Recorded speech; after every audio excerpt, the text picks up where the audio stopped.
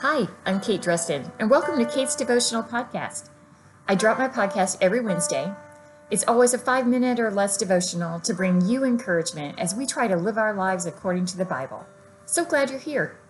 Today we're going to talk about something I know we all have in common, those sticky situations that take us into the danger zone. Now, we probably all have a friend who said to us, "I'm probably not supposed to say anything, but..." Or they might say this, "Don't tell anyone I told you this, but..." When you hear those words, you have just entered the danger zone. Now, those entering the zone are usually nice people. Most of the time, they have innocent intentions. But when your friend has admitted they shouldn't be telling you the information, consider this your warning sign, complete with yellow caution tape. You have to be aware because proceeding forward makes you a willing party in this conversation, and there could be trouble ahead. If you find out something you aren't supposed to know, it can cause hurt feelings, and it can damage relationships. What does the Bible have to say? The Bible tells us that we are to have a life of integrity. Proverbs 11:3 says, "The integrity of the upright guides them, but the crookedness of the treacherous destroys them."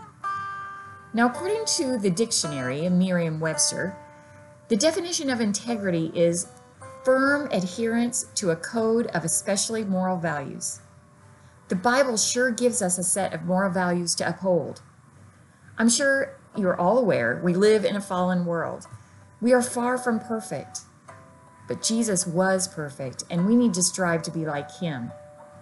And don't forget, a person who reveals confidential information is not completely trustworthy.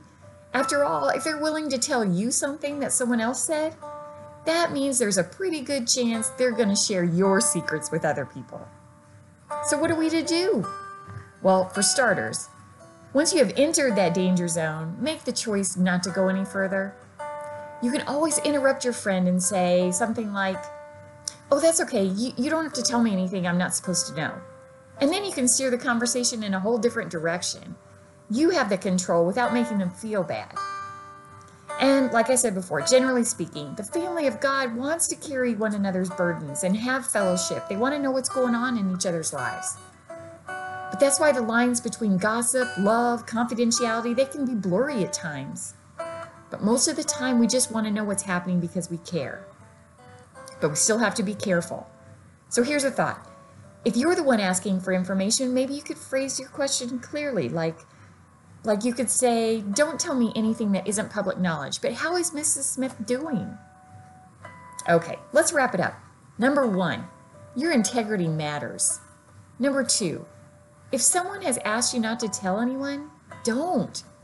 Number 3, we must value loyalty and discretion. Number 4, we can be truthful without giving more information than what's prudent.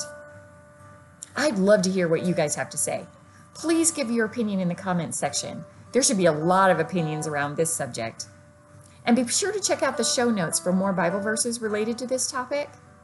And if you want more of my devotionals, be sure to check out my website at www.katedresden.com. There's also a link to my free Substack on my website that has all my devotionals and podcasts there. Make it a great day, and thanks for listening.